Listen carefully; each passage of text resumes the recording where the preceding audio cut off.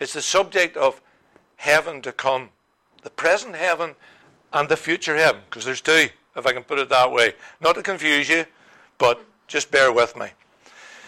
In a cemetery, just check the time. I'm long-winded, so I'm just telling you that. But I'm trying not to be, but I am. In a cemetery in Indiana State, USA, there's a headstone over 100 years old with the following epitaph. Pause, stranger, when you pass me by. As you are now, so once I. As I am now, so you will be. So prepare for death and follow me. Some unknown visitor to the cemetery later scratched these rather wise words underneath.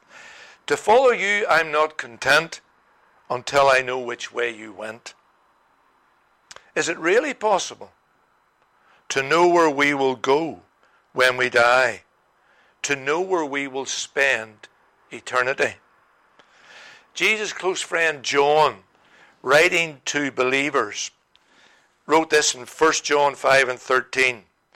I write these things to you who believe in the name of the Son of God, so that you may know that you have eternal life. That word know there in the Greek is a strong, powerful word which is about having a certainty around a particular subject. In this case, eternal life. You and I can know for sure that we have eternal life. We can know for sure that we will go to heaven when we die. We can know for sure that we will spend life with God forever on a new earth in resurrected bodies. We can know. Do you? Do you know that? Does that comfort your daily life? Your struggles, your failures, your disappointments? Do you know what lies beyond earth's horizon is for you? This morning, my main purpose is to encourage you, and I want to make this very clear, to give serious thought about eternity and where you will be in it. God's word makes clear that we can know where we're going, and that it is our responsibility, outside of His grace, to prepare for the journey beyond death. God always works in partnership. He invites us to work alongside Him. We've got a businessman here, George. He knows what it's like to operate a business. And a good business operates with people pulling their weight, but it's done in partnership. God always operates with us through partnership. There was a gentleman called Ivor Powell, and he wrote these words, and really struck me when I first read this particular book here. He says this: at the age of 83, I asked myself what I knew about the home of God, and I was truly shocked to admit that I knew very little. Increasing age and the fact that I shall soon be making my own pilgrimage have begotten within my soul an intense desire to explore this fascinating subject. Now that same desire was born in me, I think it was back in 2011, 12, just checking when I got the book. I was at the New Horizon, and a friend was in the bookstore. When he came back that night, we were all staying in the same apartment. He told me about this book he'd picked up, and I was so taken with it, I thought, I'm going to get that, because really I don't know that much about heaven. And I picked this book up by the Dr. Randy Alcorn. It's one of a number of books, but there's not that many good books, but I highly recommend, I'm going to recommend that to you completely, along with others. I have a range of books now in heaven. But that book had a transforming impact on me as a man of God in his 60s, serving the Lord, raising a family, etc., etc. It enthused me, it inspired me, it fired me up to live the rest of my Christian life knowing where I was going, but wanting to get there in style. Now, I used to be an athlete of one degree or another. When I ran. And I had only one object. I was to beat the boys in front of me or behind me or wherever and get across that line. And when I read this book, I suddenly had a renewed sense of purpose and who I was and why I was here, but also where I was going. And it'll do that for you if you begin to focus on God's kingdom. Imagine that you're heading to France this summer in your car for the first time to tour its southern regions. You wouldn't just jump into your car and set out on the road hoping to get there. You would do a bit of planning, even with sat-nav, a good map maybe. You would check your passport, your health card, etc. If you want to get somewhere, guesswork is a poor strategy. Randy Alcorn says in his book, the goal of getting to heaven is worthy of greater advanced planning than we would give to any other journey. Yet some people spend far more time preparing for a trip to Disney World. So where do we start? What do we need to know about this journey? The first thing we need to know is that we're traveling on the right road in the right direction. Now you have to answer that question yourself.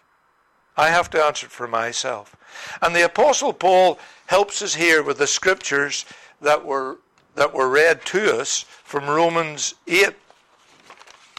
Paul here, in one of the great letters of the New Testament, teaches us in Romans 8 verses 1 to 17.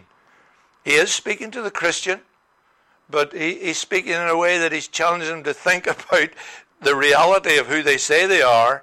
And he teaches that there are two opposing natures within a human being. There's a sinful nature.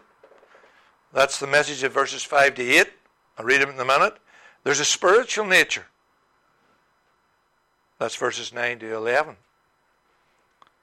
This being the reality within every human being, this will determine the way we live our daily lives, and it will determine our destination at the end of life.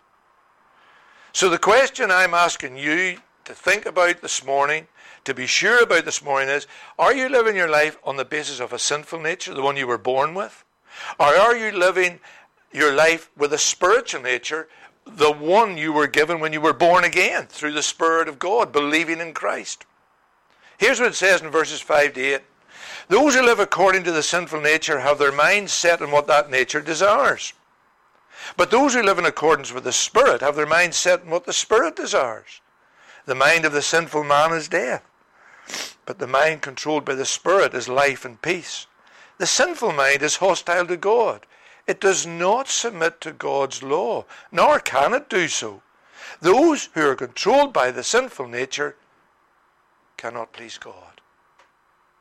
You, now speaking to you and me this morning if we're Christians, however, are controlled not by the sinful nature, but by the Spirit. If the Spirit of God lives in you, and if anyone does not have the Spirit of Christ, he does not belong to Christ. But if Christ is in you, your body is dead because of sin, yet your spirit is alive because of righteousness. And if the Spirit of him who raised Jesus from the dead is living in you and me, he who raised Christ from the dead will also give life to your mortal bodies through his Spirit who lives in you. Let's deal with the first one, the sinful nature. The sinful nature, and I know it only too well, and you do as well, I lived that way for 30 years. Chooses the way of self. It's the big I. And it has no room for God in an intimate relational way. He's excluded in this life. This is our free will, choosing to reject his invitation to come to him in repentance and to receive Christ as Lord and Savior. So when we come to our journey's end and stand before him as our Creator and Judge to give an account of our life's work, we will be shown that we are spiritually bankrupt. That is, that we are without Christ in our lives. The tragic outcome is that having chosen to live without God in this life, we will live in eternity without him. And I want to read you these words. These words have always disturbed me. They still disturb me. But this is the word of God. It's not my word. it says it beyond that passage that was read to us in Revelation 21. He who overcomes will inherit all this, and I will be his God, and he will be my son. That's everyone who has the Spirit of Christ in them in this life. But then listen to this. But the cowardly, the unbelieving, the vile, the murderers, the sexually immoral, those who practice magic arts, the idolaters, and all liars, their place will be in the fiery lake of burning sulfur. This is the second death. That is the end. That is the destination. If we are walking on the wrong road, the broad road as Jesus described it, we're not heading towards heaven. And we've made that choice ourselves. But if in this life we choose God's way, and this is verses 9 to 11, you, however, he says, are controlled not by the sinful nature, but by the Spirit. If the Spirit of God lives in you, and if anyone does not have the Spirit of Christ, he doesn't belong to Christ. But if Christ is in you, your body's dead because of sin, yet your spirit is alive because of righteousness. And if the Spirit of him who raised Jesus from the dead is living in you, he who raised Christ from the dead, and what did Christ get when he rose from the dead? A physical body. He sat down, he had a meal with his friends. Now there were differences about his body. He walked through a wall or a door. But he had a physical body. Thomas was able to look at him and to touch him. And it says, you also will receive that life in your mortal bodies through his Spirit who lives in you. Those of us who live life having chosen Christ as Lord and Saviour, having come to know him personally and have him rule over our lives in the daily reality of life, then our journey is a journey of faith. It's a journey that focuses on God daily. It listens out for God's voice. It seeks to be transformed and shaped by the Word of God. God is Lord of our lives. The Holy Spirit is in us to lead us, to teach us, to point us always to Jesus. It's a life, and I can say this very clearly from my own experience. It's a life where we find our true identity. We come to know who we really are before a holy God, and an awesome God, and a loving God, and a merciful God. We come to know who we are. We come to find that we have a deep and solid security. It's no longer based on my personality. It's no longer based on my bank account. It's no longer based on the place I happen to be in society, high or low. No. It's no longer based on my religious works, or whether I was christened or baptized or whatever before I met Jesus. And also, it provides us with a clear sense of purpose. I know where I'm going. I know how to live this life to be ready for arriving there in the best possible way. If we know that we're adopted children of God, fear is replaced by a living faith that lives trusting in God's promises. And we can understand that the purpose of our lives is to glorify God the Father through obedience to his Son Jesus Christ. And that's what he goes on to say in verses 12 to 17. And he says this in verse 15. For you did not receive a spirit that makes you a slave again to fear, but you received the spirit of sonship. And by him we cry, Abba, Father. Our Father who art in heaven, hallowed be your name. Your kingdom come. Your will be done on earth as it is in heaven. That's how we begin to live. The Spirit himself testifies with our spirit that we're God's children. Now, and here's where sort of springboard into where I want to go this morning. Now, if we are children, then we are heirs. Heirs. Heirs of God. And co-heirs with Christ.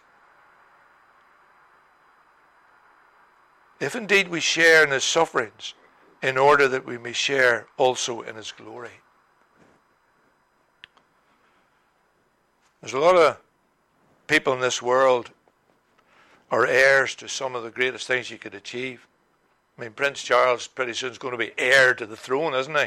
And all the benefits and blessings and heartaches and headaches that's going to bring him. But there's some people who are way up there and they're going to get the best things the world can give.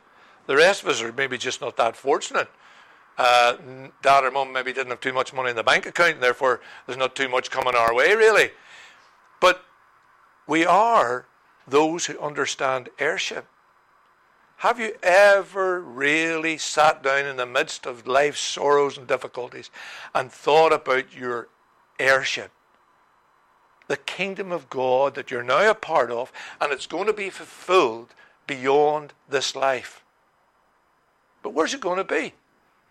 Well, remember what Jesus said in the Sermon on the Mount? Blessed are the meek in spirit, for they shall inherit what? Earth. Didn't say heaven. Now, this is one of the things I want you to get. Maybe you understand all this already. Maybe I was late in life coming to a knowledge of this. I don't know. But I want you to understand that what God's purposes were from the Garden of Eden to the end of time is that this earth is where it's all going to be lived out in eternity. There's an in-between place. It's called the present heaven. But I want you to grasp that. Because, as I've just said to you, there are two natures. There are two roads to travel. There are two lifestyles to choose. There are two final destinations. Where are you going this morning? Who are you traveling with? Because if you're traveling with Jesus, then what awaits you is mind-blowing. Now, we've already entered into it. Jesus said the kingdom of heaven has begun that moment he came to this world and began his ministry. But I'm asking you this morning to seriously think about this amazing eternity that waits us. Okay? So who's it for? I'm just reiterating. I was a primary school teacher for many years, so I've always believed in repetition. So what I'm saying to you is, who's it for? It's for God's children. It's for the adopted children of God. Brothers and sisters of his only begotten Son, the Lord Jesus Christ, who believed in him as Lord and Saviour, who are indwelt by the Holy Spirit, who have new desires over against the old fleshy desires. Look, if you're like me, I battle every day with the old desire and the new desire, the old nature and the new nature. I have unbelievable struggles some days. That's the way it is. But the Spirit is in us to help us overcome. It's for such people. When do we enter into it? Right. Last week, my father-in-law died at the age of 93. He had a great life. He was a man of God from an early age. Of course, we are struggling with his loss. But we know where he is. He's in the present heaven. Paul tells us that the minute we die, we go immediately to be with the Lord. Wherever the Lord is, that's heaven. And at this present time, the Lord is in the present heaven. The intermediary stopover place before we get to the new earth, the resurrected new earth and our resurrected bodies. And I'm going to keep emphasizing that because I've never really taken that on board in a way that has made me think and think and think. Jesus said to the criminal on the cross beside him who believed in him, and the prisoner on the cross said this to him first of all, Jesus, remember me when you come into your kingdom. And Jesus answered him, I tell you the truth. Today you will be with me in paradise. That man was about to die on that cross. And he was about to follow Jesus into God's paradise. Certain. Because he promised it. He cannot lie. That's the promise of God. The minute I pass from this earth, the minute my body gives up the last gasp, I am immediately with Christ in heaven. These are truths that we sang last week at Billy's funeral. It was just a wonderful time of praise. Because this was something we knew. And therefore we thought, yes, we will meet again with our father-in-law. I will meet again with my mother and my granny. I was privileged to have that sort of background. And I will meet with some dear friends that have gone before me, who have died from a heart attack, a car accident, or cancer, or whatever, because they walked with Jesus. And he brought them home. We sang it all in our lovely hymns. All of it was there in those hymns today about what this is all about. This paradise is what the Bible calls the present heaven. And it's where God dwells. And it's the place Christians go when they die. It's the stopping off paradise until the coming of the Lord Jesus at his second coming, when the final resurrection will take place. Another person quoted in this book is a person called René Pache. Now, I'm not sure if I said it right. My pronunciation is usually very poor, but this really challenged me. The future heaven, that's the new earth, okay? I never fully understood this for years, so I'm making sure that you understand me. The future heaven is centered up more on activity and expansion.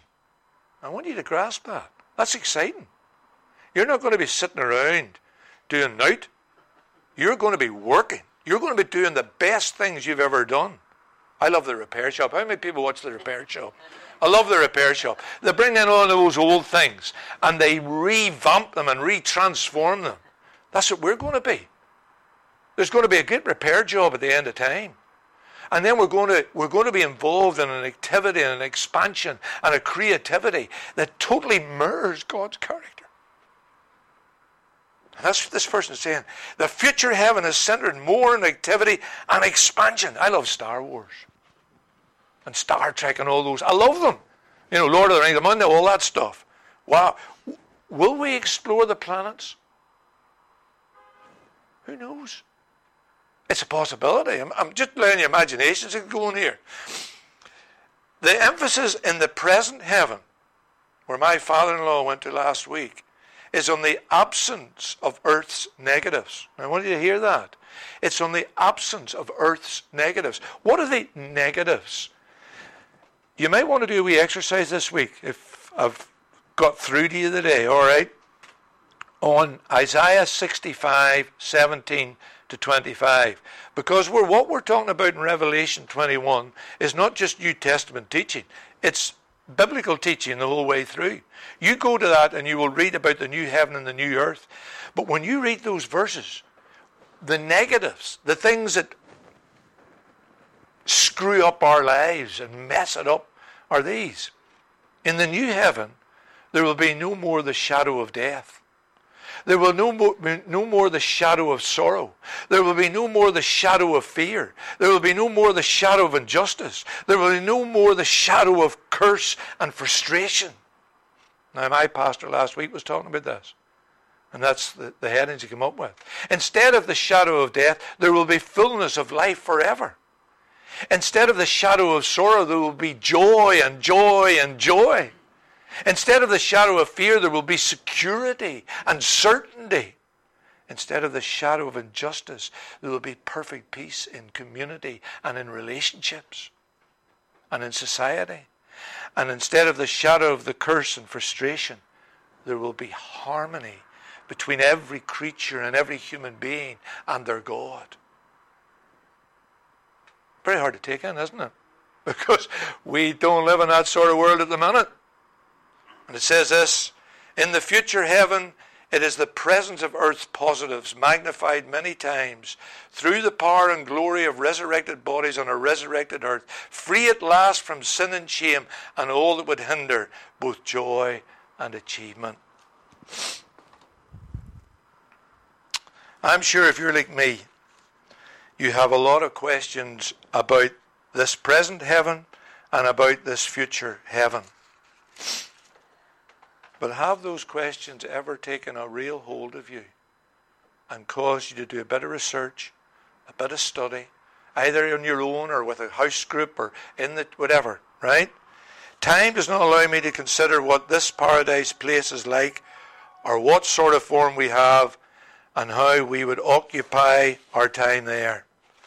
What I can only do is urge you to really study your Bibles alongside God-honoring books on the subject. Begin to ask the Spirit of God to guide you. Begin to feed your soul and your mind with this truth of eternal destiny. I have talked with people about this, and I have discovered that largely many Christians really have no understanding of where they're going. They've got unbelievable wrong ideas.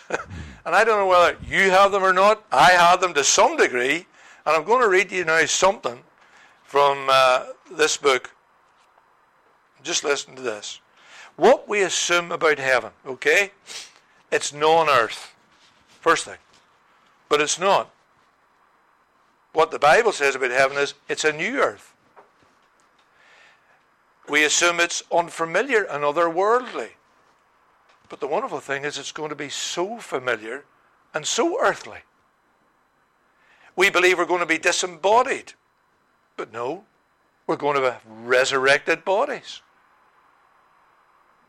I won't be knobbly-kneed anymore, hopefully. I don't know. But we're going to have new bodies. We think it's going to be a foreign place. It's not. It's going to be like home. With all the comforts of home. With all the innovations of an infinitely creative God. We think we're going to leave all the favourite things behind that we really love doing. I love gardening. I love walking in the mountains. I love sitting and having a meal with my wife when I'm out. And you know, so much things I love. No. It's going to retain everything that is good. It's going to allow us to enjoy the best that you could ever imagine about everything and anything that is good in God's sight. There's no time and space, some people think. No, there is going to be time and space. It's static. No, it's dynamic. It's neither like the Eden of old nor new and earthly. It's just strange and unknown. No, it's both the old and the new. Remember, in the Garden of Eden, they were cast out and the cherubim were put on the gateway. Eden still exists. We will be part of that new Eden. Expanded. It'll be upon this earth. Nothing to do but float in the clouds and play wee harps. I often heard that song in a country song or some such song. Anyway, it's a God to worship and serve, a universe to rule. I want you to hear that. And I want you to hear that because it's affected me greatly. I'm not looking for reward as I might have done in a man in the flesh. I'm looking for reward that is based on how well I have served Jesus in this life. We are apprentices about to be taken into the employment of God upon the new earth in eternity. I want to be the best apprentice I can be. I want to be a head gardener somewhere if I get the chance. It's going to be purposeful work. It's going to be that which we are fully satisfied in doing. We will have friends to enjoy it with and family if they are in Christ. And I say that to you at this point because that's one of the things that has stirred me. I do not want any members of my family to end up in a lost eternity. I've been very casual about that. I have a brother, he's a millionaire, I don't know how many times over. But he doesn't know Jesus. And he may have everything this world can give you. He's got nothing. He'll stand before God bankrupt. I want them to enter into this. No learning or discovery. Instant and complete knowledge is what some people think. No way. Eternity is a place of constant learning and discovering God. We will never get to the end of God. Never. It blows my mind. I can't even take it in. Boring. Load of columns. It's fascinating Loss of desire, far from it. We will have desires that are perfect and able to be fulfilled in every way. Absence of the terrible, but presence of little wee desires, what some people think about heaven. It's not. It's the presence of the wonderful. Everything we desire and nothing we don't. That is what awaits us. And I want to just close with this quote. I've got more stuff here, but I don't need to go any further. Hopefully I have conveyed to you in my own little way the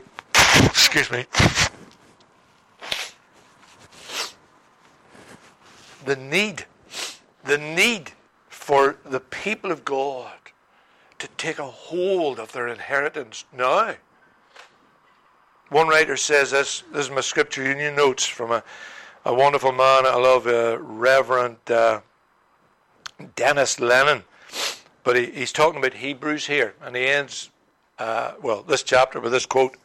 He said, "Heaven alone gives ultimate meaning to our hopes in this world. But heaven includes the fulfillment of God's covenant commitment to the created order. We look for a new heaven and a new earth, a promise confirmed by the bodily resurrection of Jesus from the dead, which was God's glorious yes to creation. Thus, knowing that God is working his purposes out here and now through the body of Christ on earth, we go about our lives engaging in hopeful tasks, by faith, participating in the movement of God's work as he brings all things in heaven and earth together under one head, even Christ. Call it living the kingdom, walking the talk, or radical discipleship, or simply the imitation of Christ. People who believe that it is impossible for God to lie over his promises will make a difference wherever they are." And I just want to close with that thought for you. Is your Christian life making a difference where you are? Whether you're in China, whether you're here, whether you're like me up on the north coast, do you think each day that your Christian life can make a difference? I'm going to tell you, of course it can. Absolutely. An unbelievable difference. We're called to be the people of God. And if we're going to make a difference, then we need to strive to be more like Jesus. And if we want to be more like Jesus, we need to spend time with Jesus. And listen and learn to imitate him. And it begins in your heart, in your home, and in this fellowship. Because these are the places where you strengthen one another in your faith. These are the places where you accept one another's idiosyncrasies. Some things are worse than that, but you know what I mean. But you learn to love one another so that you can live out there and love that boy that gets right up your nose in the workplace, in the office, or the neighbour over the hedge, even though they're just not easy to love. But it begins with that relationship with Jesus. The kingdom is now. But wow, what a kingdom. What a kingdom awaits us. And it will be upon this earth. And we've been made ready for it. Just going to pray. Our Father, I want to thank you that you have got unbelievable plans for all that you've created. You've never given up on your original plan. It's been worked out through Christ Jesus today, through the body of Christ on earth. And there ain't no devil nor no human being who is going to derail all that you are going to achieve. Please stir within us, Father, the wonder of all that you have planned for us. And in the midst of life's challenges, let us not lose sight of Christ and the kingdom that he is wanting to lead us into, either in the day when we die or the day that he comes to get us. Help us to understand these things through your Spirit. But help us, Lord, to feed our minds and our hearts with the truth about this subject, that we might be strengthened, that we might be excited, that we might be helped to achieve all that you want to achieve through us today and tomorrow and until you come. We just thank you for Jesus, because he's the key. He's the way. He's the truth. He's the life. And we honor him today for the life that he has given us. May each and every one who is gathered here this morning have Christ in their life. Help them, if they don't, to ensure that that becomes a reality. Lord, bless us now as we come to your table, for we ask it in Jesus' name. Amen.